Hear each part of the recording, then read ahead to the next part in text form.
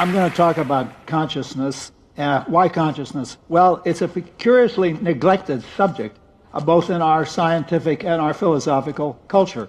Why is that curious? Well, it is the most important aspect of our lives for a very simple logical reason. Namely, it's a necessary condition on anything being important in our lives that we're conscious. You care about science, philosophy, music, art, whatever. It's no good if you're a zombie or in a coma, right? So consciousness is number one. The second reason is that when people do get interested in it, as I think they should, they tend to say the most appalling things. And then even when they're not saying appalling things and they're really trying to do serious research, well, it's been slow. Progress has been slow. When I first got interested in this, I thought, well, it's a straightforward problem in biology. Let's get these brain stabbers to get busy and figure out how it works in the brain. So I went over to UCSF and I talked to all the heavy-duty neurobiologists there, and they showed some impatience, as scientists often do when you ask them embarrassing questions. But the thing that struck me is one guy said, an exasperated, very famous neurobiologist, he said, look, in my discipline, it's okay to be interested in consciousness, but get tenure first. Get tenure first. Now, I think I've been working on this for a long time. I think now you might actually get tenure by working on consciousness. If so, that's a real step forward.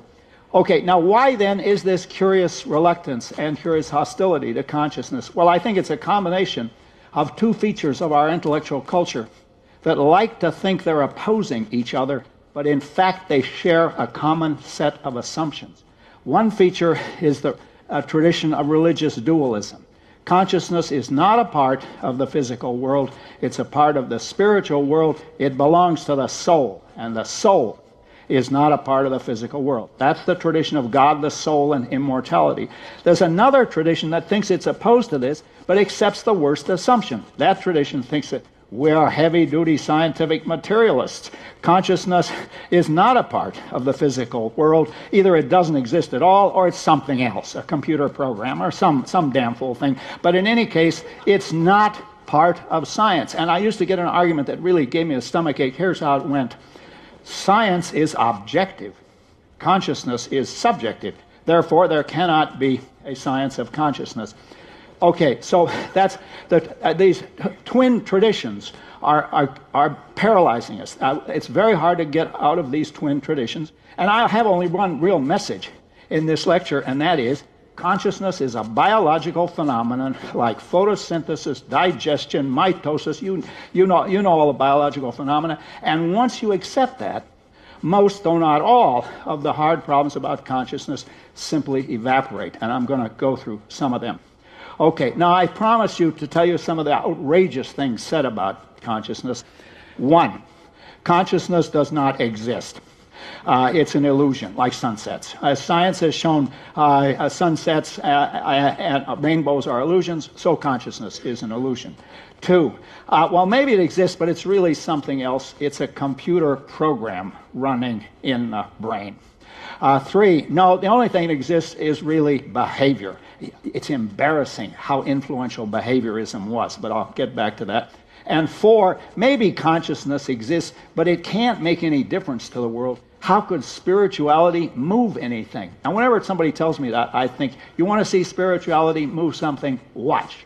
I decide consciously to raise my arm, and the damn thing goes up. Furthermore, notice this. We do not say, well, it's a bit like the weather in Geneva. Some days it goes up and some days it doesn't go up. No, it goes up whenever I damn well want it to. Okay, I'm going to tell you how that's possible. Now, I haven't yet given you a definition. You can't do this if you don't give a definition. People always say, consciousness is very hard to define. I think it's rather easy to define if you're not trying to give a scientific definition. We're not ready for a scientific definition, but here's a common sense definition. Consciousness consists of all those states of feeling or sentience or awareness. It begins in the morning when you wake up from a dreamless sleep, and it goes on all day till you fall asleep or die or otherwise become unconscious. Dreams are a form of consciousness on this definition. Now, that's the common sense definition. That's our target. If you're not talking about that, you're not talking about consciousness. But they think, well, if that's it, That's an awful problem. How can such a thing exist as part of the real world? And this, if you've ever had a philosophy course, this is known as the famous mind-body problem. I think that has a simple solution too. I'm going to give it to you. And here it is. All of our conscious states, without exception, are caused by lower-level neurobiological processes in the brain, and they are realized in the brain as higher-level or system features. It's about as mysterious as the liquidity of water, right? The liquidity is not an extra juice squirted out by the H2O molecules. It's a condition that the system is in. And just as the jar full of water can go from liquid to solid, depending on the behavior of the molecules, so your brain can go from a state of being conscious to a state of being unconscious, depending on the behavior of the molecules. The famous mind-body problem is that simple. All right, but now we get into some harder questions. Let's specify the exact features of consciousness so that we can then answer those 4 objections that I made to it. Well, the first feature is it's real and irreducible. You can't get rid of it. You see, the distinction between reality and illusion is the distinction between how things consciously seem to us and how they really are. It consciously seems like I like the French arc-en-ciel. It seems like there's an arch in the sky, or it seems like the sun is setting over the mountains. It consciously seems to us, but that's not really happening. But for that distinction between how things consciously seem and how they really are, you can't make that distinction for the very existence of consciousness. Because where the very existence of consciousness is concerned, if it consciously seems to you that you are conscious, you are conscious. I mean, if a bunch of experts come to me and say, we are heavy-duty neurobiologists, and we've done a study of you, Searle, and we're convinced you are not conscious. You are a very cleverly constructed robot.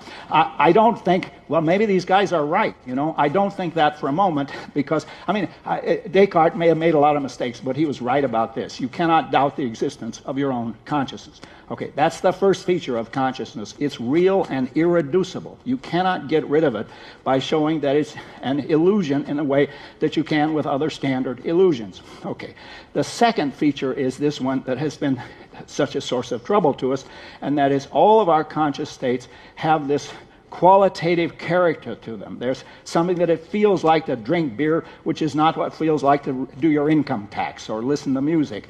And this qualitative feel automatically generates a third feature, namely conscious states are by definition subjective in the sense that they only exist as experienced by some human or animal subject, some self that experiences them.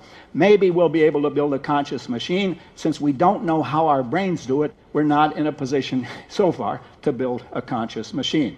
Okay, another feature of consciousness is that it comes in unified conscious fields. So I don't just have the sight of the people in front of me and the sound of my voice and the weight of my shoes against the floor, but they occur to me as part of one single great conscious field that stretches forward and backward. That is the key to understand the enormous power of consciousness. And we have not been able to do that in a robot. The disappointment of robotics derives from the fact that we don't know how to make a conscious robot, so we don't have a machine that can do this kind of thing. Okay, the next feature of consciousness, after this marvelous unified conscious field, is that it functions causally in our behavior. I gave you a scientific demonstration by raising my hand, but how is that possible? How can it be that this thought in my brain can move material objects? Well, I'll tell you the answer. We know, I mean, we don't know the detailed answer, but we know the basic part of the answer, and that is there are a sequence of neuron firings, and they terminate where the acetylcholine is secreted at the axon end plates of the motor neurons. Sorry to use philosophical terminology here, but when it's secreted at the axon end plates of the motor neurons, a whole lot of wonderful things happen in the ion channels, and the damned arm goes up. Now, think of what I told you. One and the same event, my conscious decision to raise my arm, has a level of description where it has all of these touchy-feely spiritual qualities. It's a thought in my brain, but at the same time it's busy secreting acetylcholine and doing all sorts of other things as it makes its way from the motor cortex down through the nerve fibers in the arm. Now, what that tells us is that our traditional vocabularies for discussing these issues are totally obsolete. one and the same event has a level of description where it's neurobiological and another level of description where it's mental, and that's a single event, and that's how nature works. That's how it's possible for consciousness to function causally. Okay, now, with that in mind, with going through these various features of consciousness, let's go back and answer some of those early objections. Well, the first one I said was consciousness doesn't exist, it's an illusion. Well, I've already answered that. I don't think we need to worry about that. But the second one had an incredible influence and may still be around, and that is, well, if consciousness exists, it's really something else. It's really a digital computer program running in your brain. And that's what we need to do to create consciousness, is get the right program. You forget about the hardware. Any hardware will do, provided it's rich enough and stable enough to carry the program. Now, we know that that's wrong. I mean, anybody who's thought about computers at all can see that that's wrong, because computation is defined as symbol manipulation. Usually thought of as zeros and ones, but any symbols will do. You get an algorithm that you can program in a binary code, and that's the defining trait of the computer program. But we know that that's purely syntactical, that's symbolic. We know that actual human consciousness has something more than that. It's got a content in addition to the syntax. It's got a semantics. Now, that argument, I made that argument oh my God, I don't want to think about it, more than 30 years ago. But there is a deeper argument implicit in what I've told you, and I want to tell you that argument briefly, and that is consciousness creates an observer-independent reality. It creates a reality of money, property, government, marriage, CERN conferences, cocktail parties, and summer vacations. And all of those are creations of consciousness. Their existence is observer relative. It's only relative to conscious agents that a piece of paper is money or that a bunch of buildings is a university. Now, ask yourself about computation. Is that absolute, like force and mass and gravitational attraction, or is it observer relative? Well, some computations are intrinsic. I add 2 plus 2 to get 4. That's going on no matter what anybody thinks.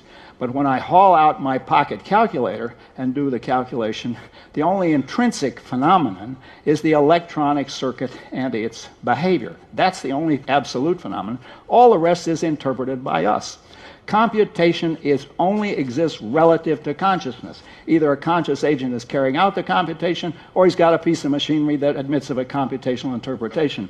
Now, that doesn't mean computation is arbitrary. I spent a lot of money on this hardware, but we have this persistent confusion between objectivity and subjectivity as features of reality, and objectivity and subjectivity as features of claims. And the bottom line of this part of my talk is this. You can have a completely objective science, a science where you make objectively true claims about a domain whose existence is subjective, whose existence is in the human brain consisting of subjective states of sentience or feeling or awareness. So the objection that you can't have an objective science of consciousness because it's subjective and science is objective, that's a pun. That's a bad pun on objectivity and subjectivity. You can make objective claims about a domain that is subjective in its mode of existence, and indeed that's what neurologists do. I mean, you have patients that actually suffer pains, and you try to get an objective science of that. Okay, I promised to refute all these guys, and I don't have an awful lot of time left, but let me refute a couple more of them. I said that behaviorism ought to be one of the great embarrassments of our intellectual culture because it's refuted the moment you think about it. Your mental states are identical with your behavior. Well, think about the distinction between feeling a pain and engaging in pain behavior. I won't demonstrate pain behavior, but I can tell you I'm not having any pains right now. So it's an obvious mistake. Why did they make the mistake? The mistake was, and you go back and read the literature on this, you can see this over and over. They think if you accept the irreducible existence of consciousness, you're giving up on science. You're giving up on 300 years of human progress and human hope and all the rest of it. And the message I want to leave you with is consciousness has to become accepted as a genuine biological phenomena, as much subject to scientific analysis as any other phenomenon in biology, or for that matter, the rest of science. Thank you very much.